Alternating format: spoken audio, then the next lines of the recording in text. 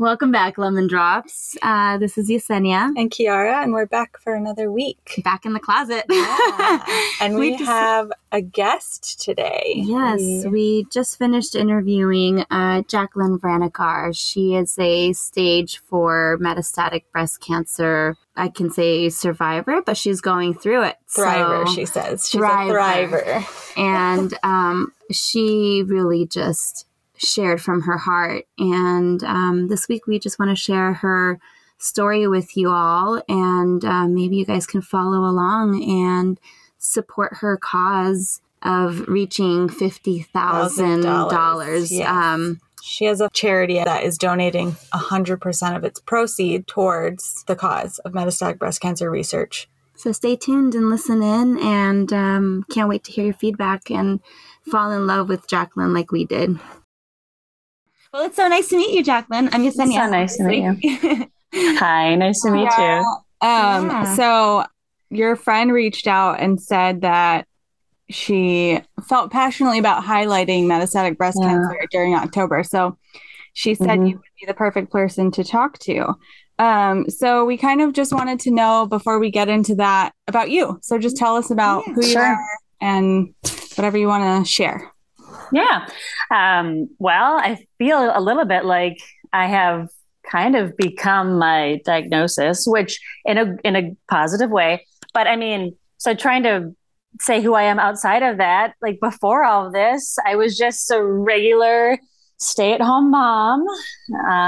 We have 4 kiddos, like I said, and we'll have a teenager as of Saturday. So our oldest is 13.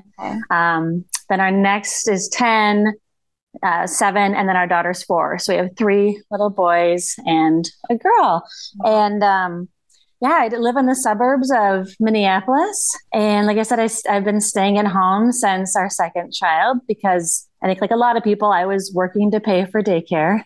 Yeah. And wasn't super passionate about my line of work. I was working in generic marketing. My husband and I have been married 16 years. I'm from a super small town in northern Minnesota.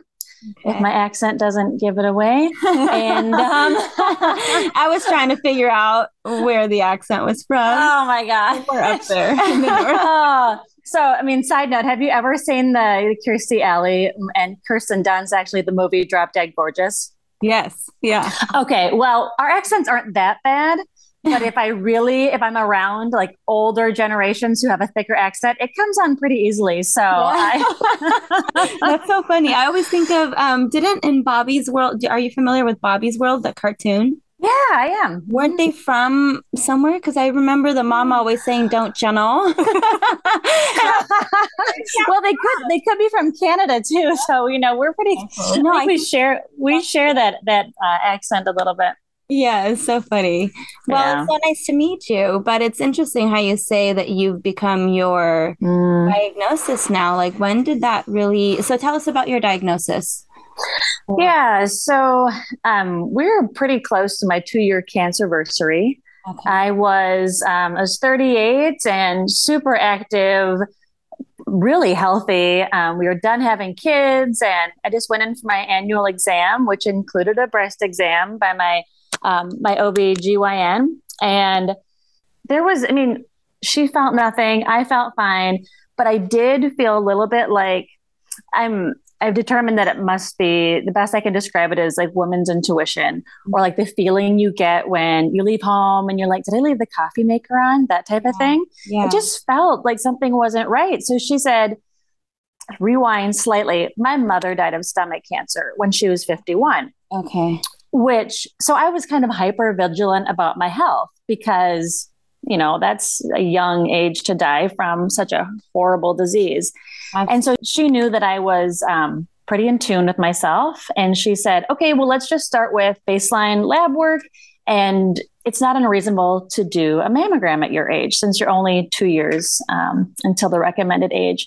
And it was in that mammogram that we found my tumor. How big was the tumor? Like you said you couldn't feel it? I couldn't feel it. She didn't feel it. It was 3 centimeters. Wow. But a lot of young women have dense breast tissue. I was just going to ask that. Are you large chested or no breast tissue? Like, I'm not, but I did. don't have any breast tissue anymore, but I did have dense breasts. But, I was doing routine breast exams. I maybe was doing them incorrectly, but my doctor didn't feel it either. So I feel super fortunate to have had a healthcare provider that was listening to me and was open to getting the type of screening that I wanted to do. Initially, we thought it was stage 2B because it had was not any of my lymph nodes, we thought. And we did a full body scan. Something did pop up on my liver, but it didn't light up like cancer does. So we determined that it must be a benign mass. He said that at some point we should probably have it removed because we don't know how long it's been there, what it is, that type of thing. So that was November of 2020, which is in COVID. So you can imagine being diagnosed with cancer and COVID was super fun. Yeah. And so we had my port placed and for my chemotherapy, and my cancer was considered triple positive, which means that it was hormone fed and it had the component of being HER2 positive, which is an aggressive protein. Because of research, they have very targeted medication for HER2. So I completed a year of immunotherapy for that. And for the other portion of my cancer treatment, I did 12 rounds of Taxol chemotherapy, which I lost my hair and my eyelashes and eyebrows. And actually the lashes and brows waited for a month after I completed chemo, and then they fell out. So it was like kicking me when I was. But you were like, I get to keep them. No, just yes. No, you don't. Yeah. And then after the chemo, I did a double mastectomy to reconstruction, which for me, that meant they put tissue expanders in, and then you go every week and you fill the expander. But during that time, I had also scheduled surgery for my liver. So I thought, well, I'm already in the thick of it. Let's just take care of my liver as well. So 6 weeks later, I had a liver resection. We removed 60% of my liver. Wow. And that was been the toughest surgery by far. But your liver regenerates itself. So it's like, if you're going to have to cut out an organ, the liver's pretty okay to do. Yeah. And once the doctor had that out, he said, you know what, this actually does look cancerous. And so I had 4 months of thinking that I was going to be curable. But with that news, I had actually already been stage 4 from diagnosis, which is called de novo metastatic breast cancer. De novo means from onset or from diagnosis. Okay. During that surgery as well, I had an oophorectomy, had my ovaries and fallopian tubes removed. So I was put into menopause at that point because don't want any hormones in my body because that's what my cancer feeds off of. So we got that news, and it was, I remember walking down to get my kids from the bus and on the phone with my oncologist. And I said, well, what does this mean? And she said, well, stage 4 is incurable. And the statistics, she told me, don't go on Google. The statistics are dated. But the statistics say that the 5-year survival rate for stage 4 is about 22%. Mm-hmm. So it's not great. But my cancer, I had a single lesion to my liver. That means that I have a much better prognosis, I guess. I am being treated curatively. When we removed that lesion from my liver, or removed my liver and the lesion, I have been no evidence of disease. So because it's stage 4, I can never say that I am cured because it's sneaky and it could just be lying dormant somewhere. So I'll be in treatment the rest of my life. But following the liver resection, I did 29 rounds of radiation because I had alluded to earlier, we thought my lymph nodes were clear.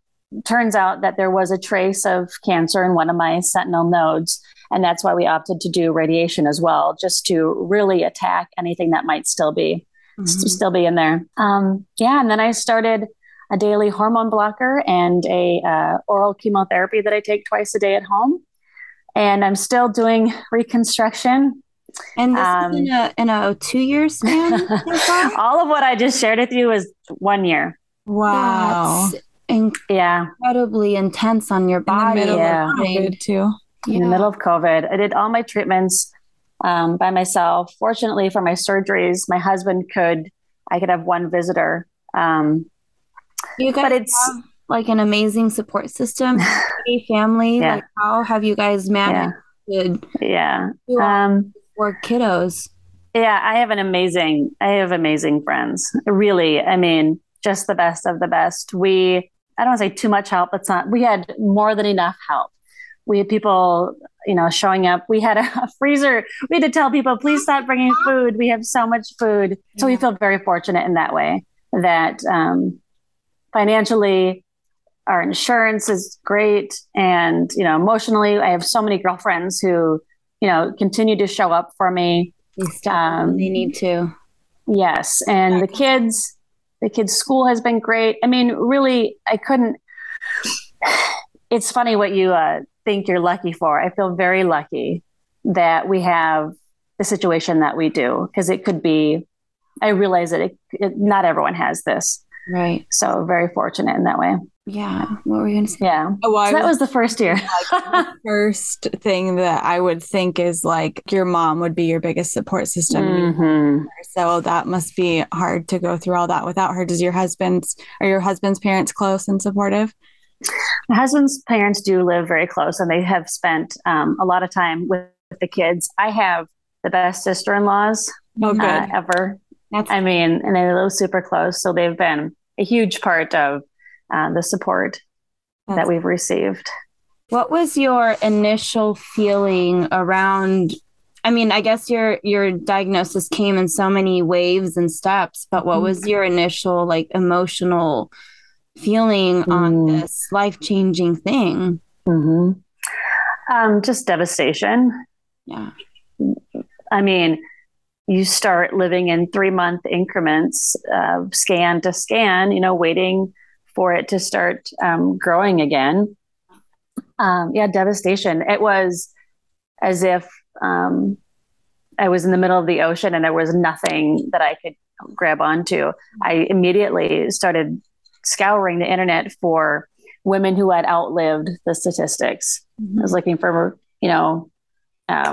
my same type of cancer, like how long do they live? It can't be mine. It must be some different type of metastatic cancer, just searching for any hope. And in those internet searches, I did find that there is a community, unfortunately, of young women, young moms and women in their 20s who have metastatic breast cancer and have lived with it longer than the statistics say. So, I feel like the longer you can hang on, the more treatment options there will be.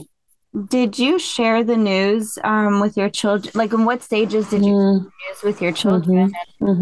To what capacity? Because they're such different ages. How do you tell them in a way that they can understand and also not be full of fear? Yeah. So my 13-year-old has the internet at his disposal, really.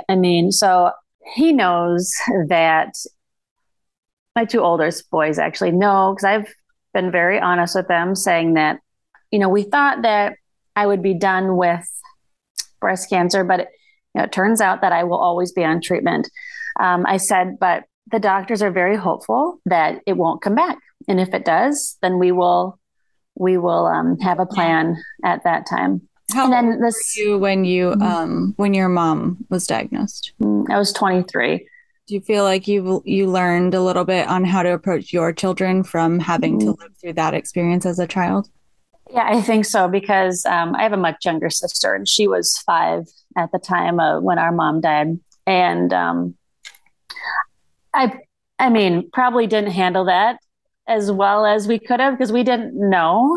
Now, living through that, it definitely has given me a perspective of seeing my sister and how that went, and then trying to make things, easier, better, have more resources. That was 16 years ago. So, there are just more resources. People are more aware, and I'm honest with our kids, because I feel like it's easier to just be upfront about what's going on. And I have the great fortune of being able to be honest, and it's not as scary as, I don't need to say, I have cancer in my body. I can say there is no detectable cancer, guys, and we're in a really great spot.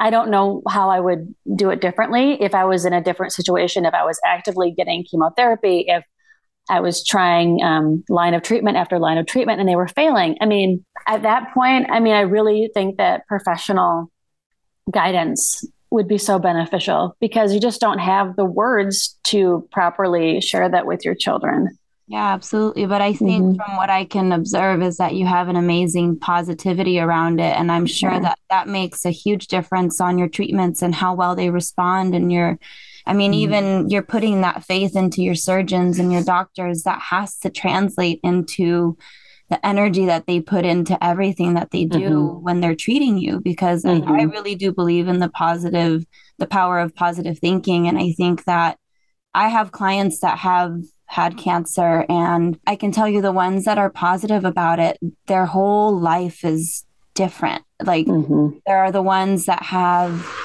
the woe is me, and then everything's doom and gloom, and they don't last long. I have lost clients to that. And the ones that are positive about it, I still have them in my chair and they get to share with me. And there's just this like a newfound appreciation for life. And I guess that like leads into my next question is like, has your way you mother changed since your diagnosis? I try to be a little gentler. Yeah. We all do. But man, they test you, right? Oh my gosh. Did I mention the first 3 are boys? I mean, well, I don't know. I have 3 girls and I don't know if they're any easier. Right. So I will second that. After having, a daughter now, she is probably equal to 3 boys. Yeah. Yeah.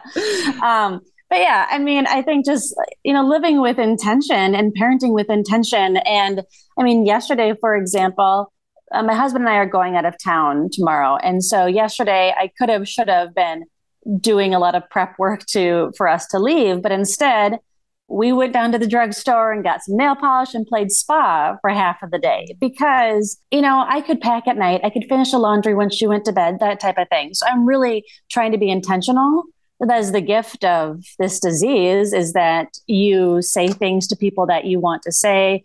You buy the pair of shoes that you want, even though it might be a splurge, because you realize the fragility of life. Right. I mean, it's you don't take for granted your health or the beautiful weather. I mean, that type of thing. And I've always been that way to some degree, probably because of my mother's experience. But I also, I feel generally like a really happy person. I genuinely feel happy most of the time. Yeah.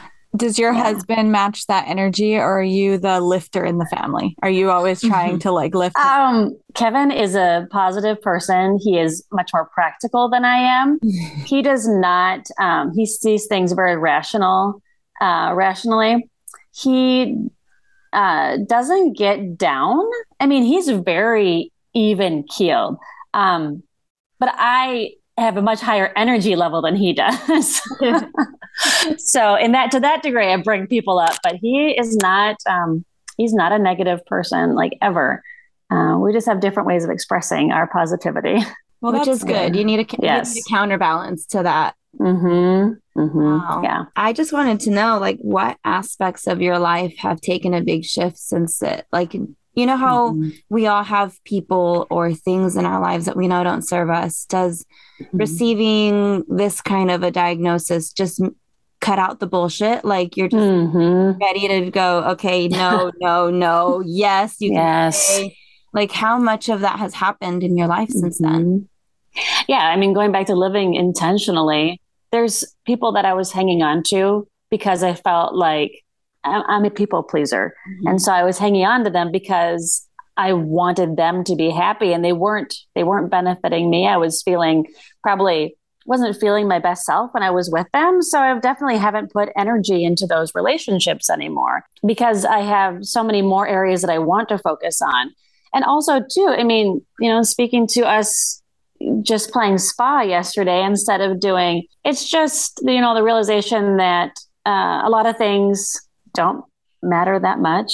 Right. There's very little that has great consequence. And of course there's, daily responsibilities and that type of thing. But life is not meant to be lived for, I don't say for others, because I genuinely feel like I live my life for my kids. I live it for my father, that type of thing. But you should really be specific in where your focus is and where you're putting your time and energy. And that has been amplified through this diagnosis for sure. Yeah. And I guess just like learning the gift of being present. I think so often we're just like, we're here, but our mind is 10 other places, especially as women. I think we're always multitasking in our heads, even if we're doing one thing at I'm folding laundry, but I'm thinking about 10 more things I'm going to do, where, I think that's part of what contributes to us getting sick sometimes, is like just that over stressing on our immune system internally,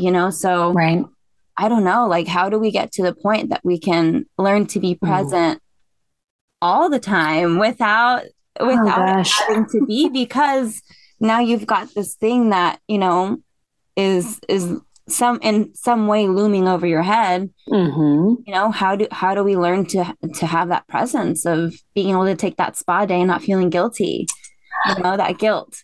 Absolutely. I mean, and I've learned that it's self-inflicted guilt. In the past, I would go be with girlfriends, like if someone's celebrating a birthday or something, and I would feel like, oh gosh, I have to get home. I have to hurry up and get home. And my husband would say to me, why are you hurrying home? Everything is fine here. And I said, because I think I'm supposed to. I think I'm supposed to hurry home. And so he is really good at helping me, take a deep breath and relax too. A lot of that is just feeling, and part of that, I think that we are being told that we're supposed to live a fast-paced life and fill up all of our time and all of our hours with activities and social events. And it's frowned upon to be still. Yeah, I think it's so important to be still. My husband is so supportive in you rushing around all the time, because I feel like, especially just from how things were so long ago when wives were made to stay home and do all the things, that has trickled down. And there still are so many men who are like, where are you going? Why are you going to have fun? And like, when are you coming back to deal with the You're house? leaving me to babysit. And it's like, it's your own kids, right? I hate that. Yes. So it must be not babysitting. It must be refreshing to have a husband who's supportive of you, making sure that you have that time for yourself. Absolutely. I mean, Kevin, there are stereotypical gender roles. Right. And so I kind of joke that ours are flip-flopped a little bit, because Kevin is the one who planned our wedding. Oh, wow. Because he likes to be in control. He has a spreadsheet. He has a budget. Is he an engineer? Well, close. He works in construction as like a project manager. And so that's what he does. Yes, that is his job. Yeah. Yes. Yeah. So he lives his role well, but we balance each other very well in that way. Yeah. That's awesome. That's amazing. So what do you guys like to do together? Oh my gosh. Changed? Oh, I mean, it has changed because we don't have time to do anything. I mean, there will be days where we'll literally high five each other. He'll come home from work. He'll change into hockey gear, and then he'll take the boys to hockey, or he'll go to football practice. He's an incredible person. He works hard all day. He works hard. So I don't need to work. And then he comes home and he does all the kids' activities. I mean, I'm a professional chauffeur as well. Right. So I am running, but he does it equally. And we share household responsibilities. I mean, he really is an incredible person. So I feel fortunate in that way too. We don't see each other a lot, but we are going to Florida tomorrow. Great. Just the two of us. Yes. Oh, that's awesome. My fantastic father is coming to make sure the house doesn't burn down and everyone survives a couple days. And guess what? It'll still be standing. Yes. And there may be some messes that weren't there before you left. So worth it. Is this the first time you're getting away without kids since your diagnosis? We stayed. A friend, Tamara, gifted us a night in her beautiful Airbnb over Valentine's Day when I was going through chemo. but that was, in Minneapolis. We went for like 12 hours. This is our first real time away. How many days? We're leaving Wednesday, come back Saturday. So, just long enough. Yeah. What's first on the list when you get there? Well, my close girlfriend is getting married. So we are going to jump into wedding activities and sit by the pool and not have to cut up someone's chicken strips. I hear you. I can just worry about my own food getting in my own mouth is like the biggest gift, isn't it? I mean, maybe have a cocktail and hang out. Absolutely. That's amazing. Yeah. That's exciting. Yeah, it'll be fun. Your husband's really looking forward to it too, because it's so hard to feel like you can connect with your spouse when you've always got these little people that need your attention. Like, I know I feel that sometimes. It's like, my husband and I just went away for the first time in 4 years, like a month ago. And we just went 2 nights, but it was so nice to just be able to like have a conversation and without someone interrupting us, and really, like, it's amazing how just a little snippet of time can just really make you feel connected, Absolutely. Yeah, absolutely. Especially when you do have these good men that are just walking alongside these difficult moments. Oh my gosh. People have checked in and like, hey, how's Kevin doing? Yeah. He's good. They do get forgotten about in tough times like that. But yeah, no, he's great. Is there anything that you have to do to kind of like take care of your mental health during this time? I run. Okay. I run. That's my outlet. There was a time when I thought that taking an anti-anxiety drug would be weak. And when I got my diagnosis, I felt, like I said, like I was in the middle of the ocean drowning. And my doctor said, I want you to consider taking a low dose anti-anxiety. And I was like, I can't do that. If I do that, that means that there's something wrong with me. And then I was like, wait a second. You lost the battle with anxiety. Yeah. And so anyway, that helps with my mental health. But also I have daily devotionals that, just connecting in that way and taking a deep breath, even if it's, sitting in that stillness for a little bit. Like, okay, just check in and see, where I'm at with things. But running is absolutely where I find your peace. My peace. Yeah. Mm-hmm. And which is, do you journal? Running is getting harder. I would love to journal. When I got my diagnosis, I bought each kiddo a journal and I started writing to them. And that was sad. Yeah. That was really sad. Because I was imagining them reading it when I wasn't here anymore. Yeah. Which would be a gift to them. But it's really hard to do because it's makes it very real. Absolutely. What's going on. And if I can hide in the oblivion of, not writing it down. Yeah, that is. So I think that at some point I will get back into it, but it's too raw. Yeah. To do. Mm-hmm. Yeah. I think sometimes we overthink journaling. It's like you have to figure out how you want it to sound and all this stuff. Sometimes, it's like almost as if someone's going to read it. It needs to be this like, yes. And I look back at some of my journaling and it just makes absolutely no sense. But looks like a second grader wrote. Yeah. And there's something cathartic about just putting the pen to the paper and letting that flow. And, I don't know. It's just, for me, it's always, I don't know why I neglect it when I do neglect it. But when I start doing it again, I'm like, why did I stop? It's such an easy thing that I can do for 2 minutes in the car before I pick up the kids. Oh, I just got this random thought out that was floating around in here. Now it's here. And now it's floating, so it's just like something that just grounds me. I think that's the word. Yeah. I am so glad you said that because I do have that. It's stuck in my head that I need to sit down and write something meaningful and thoughtful. And it doesn't have to be. Right. Yes. Oh my gosh. Yeah, this changes it. Mm-hmm. Yeah. I'm so glad you said that. Yeah, I don't know. It's just, there are little things that we tend to overlook so much. So if there's one thing you could tell women, because I know you mentioned got your mammogram, you were 38 and 40 is the normal And I know there's like a lot of controversy around why it's that late. Why are we waiting that long, especially when so many more women are getting breast cancer younger and younger. So if there's one thing you could tell women, young women, old women, whoever of the world after this whole experience, what would your advice be? Even if it doesn't revolve around breast cancer, but just... Yeah. No, I think that no one is going to care about your health as much as you do. And if your care team isn't listening to you, you have the wrong care team.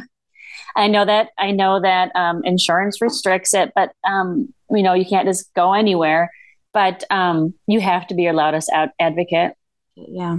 I was fortunate. I didn't need to be loud. I have a doctor who listened to me, and I was able to do this. And more likely than not, you're not going to end up in my situation. I mean, it is, but to be your own advocate, and don't let someone tell you you're too young, because if you have breast tissue, you are not too young to have breast cancer. Unfortunately, that is what I have learned.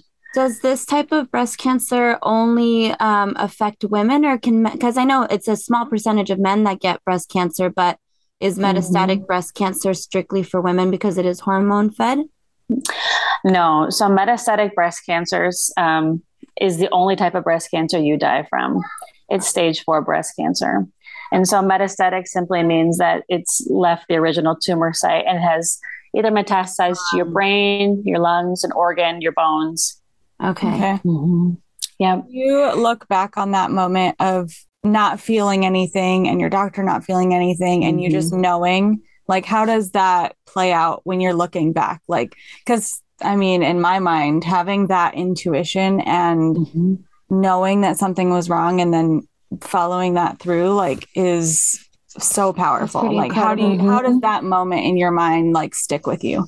So, giving Oprah a lot of credit here, ladies, but I remember watching Oprah once, and she said, if you are listening, the universe is talking to us. It is speaking to us. You just need to be open to listening to it.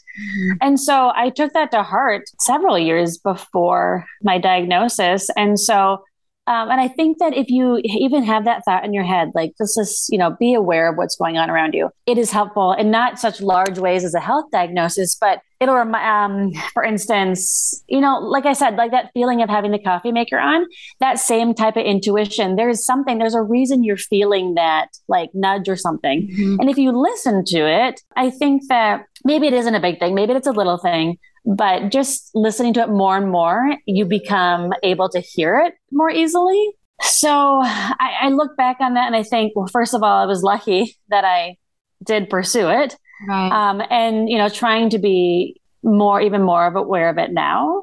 I hate to keep saying it's luck, but I don't know, because I don't want to say that there are women who are going to say, oh gosh, I didn't listen to that soon enough. It is my fault that it metastasized. It is. And breast cancer is never anyone's fault. You are not going to be able to prevent getting breast cancer. You can detect it early, but it's never going to be your fault. And so even if you didn't listen to it or you didn't hear it, it's, so I don't want to put that on anyone either, but yeah, it's like how quickly the mind goes to blame, and you're always blaming yourself. You're always the worst person ever when you don't listen to your intuition, because there are times where, you get that voice in your head and you do it anyway, or you ignore it. And looking back on it, it's always like, I should have just listened to myself. Yes. Yeah. So just really, and that's like one of the things that I just try to teach my girls in general is like, you listen to that voice. It's going to be your best compass in life, because I can tell you all the times I've gotten into crazy situations.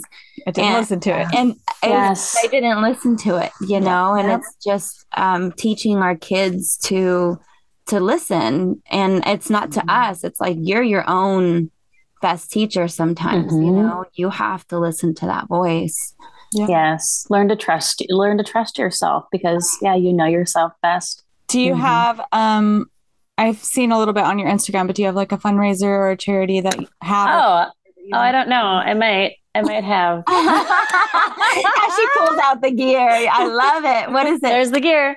So this is one of our merchandise pieces. When I sign cards, rather than writing love, I make this heart at the bottom with my name. And those late night internet searches, I found out that stage 4 metastatic breast cancer only receives 3% of all breast cancer funding. Like I said, it's the only breast cancer that you die from. Even if you're diagnosed at stage 0, 1, 2, or 3, which 1 in 8 women will be, 30% of those women will have recurrence, and that'll be stage 4 metastatic breast cancer. Yeah. And so those statistics were just shocking to me, because if that's the cancer that we are dying from, why aren't we funding it more? So I decided that not even like for research, because clearly the research is what it is, but what about for support of the families that, like you said, don't have the finances, or whatever, the support that you need to get to and from treatment. I'm sure it could be a crazy expense with how much you have to be driving around. I mean, it's just, I find it really hard to believe that we don't have this kind of support for this type of cancer, but you see tons of other things being funded, like erectile dysfunction. And I'm like, come on, that is not life or death. We can live without that. Well, that's a whole other podcast, you guys. Like, we could go down that. We can go down that rabbit hole. Oh man. Okay, so tell us about your organization. Is it? Oh yeah. What is it? Yeah. So my last name is Vranecar, and in trying to put some kind of purpose behind this pain, we started Vranacure. And me and some girlfriends that I have drug in to help me. So Mediviver donates 100% of its funds to research for stage 4. And so we started, like, if I run a mile and if you donate, I'll dedicate the run to you or a loved one. Well, very quickly, we saw that was not, I could not keep up with the donations. It's a lot of miles. So yeah, it's a lot of miles. And we raised quite a bit of money. And we I have a fellow thriver. That's what we call a stage 4. Since we can't claim survivorship, we are thrivers.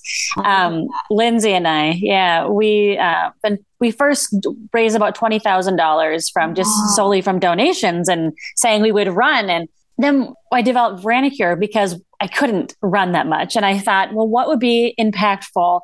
It would spark conversation, because I feel like we say that metastatic breast cancer is like the pink elephant in the room. Mm-hmm. And I remember that for that very short time that I thought that I was stage 2, I didn't even want to think about stage 4. Mm-hmm. I knew that it was a possibility, but I didn't want to put any energy into that because I didn't want it to happen. Mm-hmm. So I understand why other breast cancer survivors and that type of thing don't put any energy or focus on stage 4, because it's so scary. I mean, it's incurable. It is a terminal disease. So I understand why there's not a lot of attention, but I decided we need to do something about this. And everyone likes a good hat. And I didn't want anything pink, because breast cancer for me is not pink. I think pink is like a ballerina and bubblegum and cotton candy and all these lovely things. So we do black and white, and we put that logo on just about anything. 100% of the proceeds go to Mediviver. We are like dollars away from $50,000. And at $50,000, they will grant money to be used in your name. So we are getting very close. We have our sales window for items that will be delivered by the holidays. It's open right now through next week. And we have mittens and hats and mugs and all types of things. But 100% of the proceeds are being donated. Our production, the manufacturer of who's making all the gear for us, doesn't make any money. I don't make any money. We're really, really working to advance research, and only money will do that. So we're trying to do our part to help save my life and other women and men like me. That's amazing. But this is a perfect time to be putting this out, because you can maybe help contribute to you reaching your goal of 50,000. And be awesome. I sport hats all the time when I run, because I'm a runner. Oh, yay. Yeah. So I will definitely be getting myself a hat. That's awesome. I can't run with this short hair, because it just pops and it just gets in the way. So I've got like a handful of hats I rotate. So I'm definitely going to add one to my repertoire. We're on Facebook and on Instagram, and it's Vranacure. Manicure. So it's easy to find either by the hashtag or to search on Facebook. And yeah, I really appreciate it. I will say the hair, I've never had short hair. This is a year and a half of growth, and chemo gave me great hair. It's curly and like it's got body, and like I'm kind of thinking of keeping it short. It's always been so long. So. I had one client that after her cancer, she wanted to keep the curls, so we just gave her perms to keep the curls.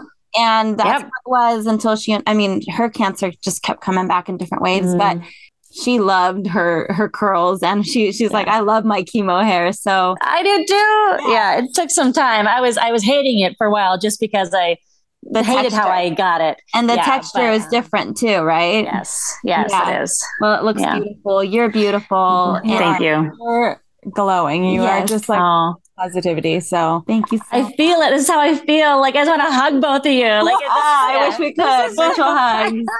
Okay. Well, if you ever make it to Minneapolis, then absolutely. That would be amazing if we could get together today.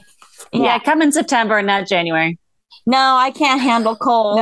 Cold in California is 60 degrees for me. That sounds great. I'm checking the temperature. It's 34 right now. Oh, good. And, right now? Right now, it snowed the other day. We're going to have a 90-degree day today. Yeah, I want to say so much.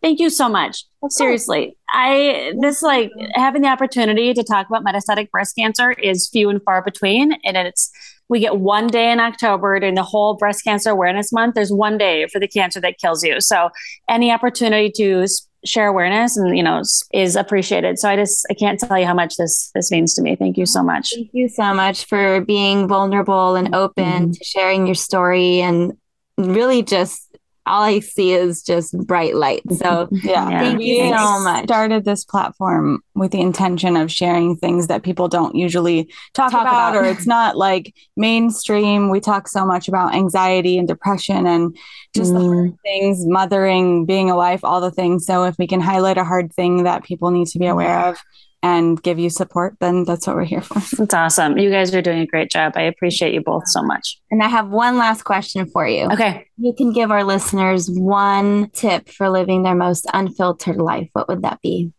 Oh gosh. Throw out others' expectations of you and just be true to yourself. Yes. We love it. I love that. Yeah. Thank you so much. And thanks, ladies. For your time. Have a wonderful time in Florida, and you deserve this break you're going to get. Thank you. I appreciate it. Thank you so much, Jacqueline. Okay. We'll talk to you girls. Bye. Okay. Bye-bye. Thanks for joining us this week on Life's Lemonade Unfiltered. Don't forget to follow us on Instagram at lifeslemonade.unfiltered. And remember, lemon drops, be kind, stay curious, live unfiltered.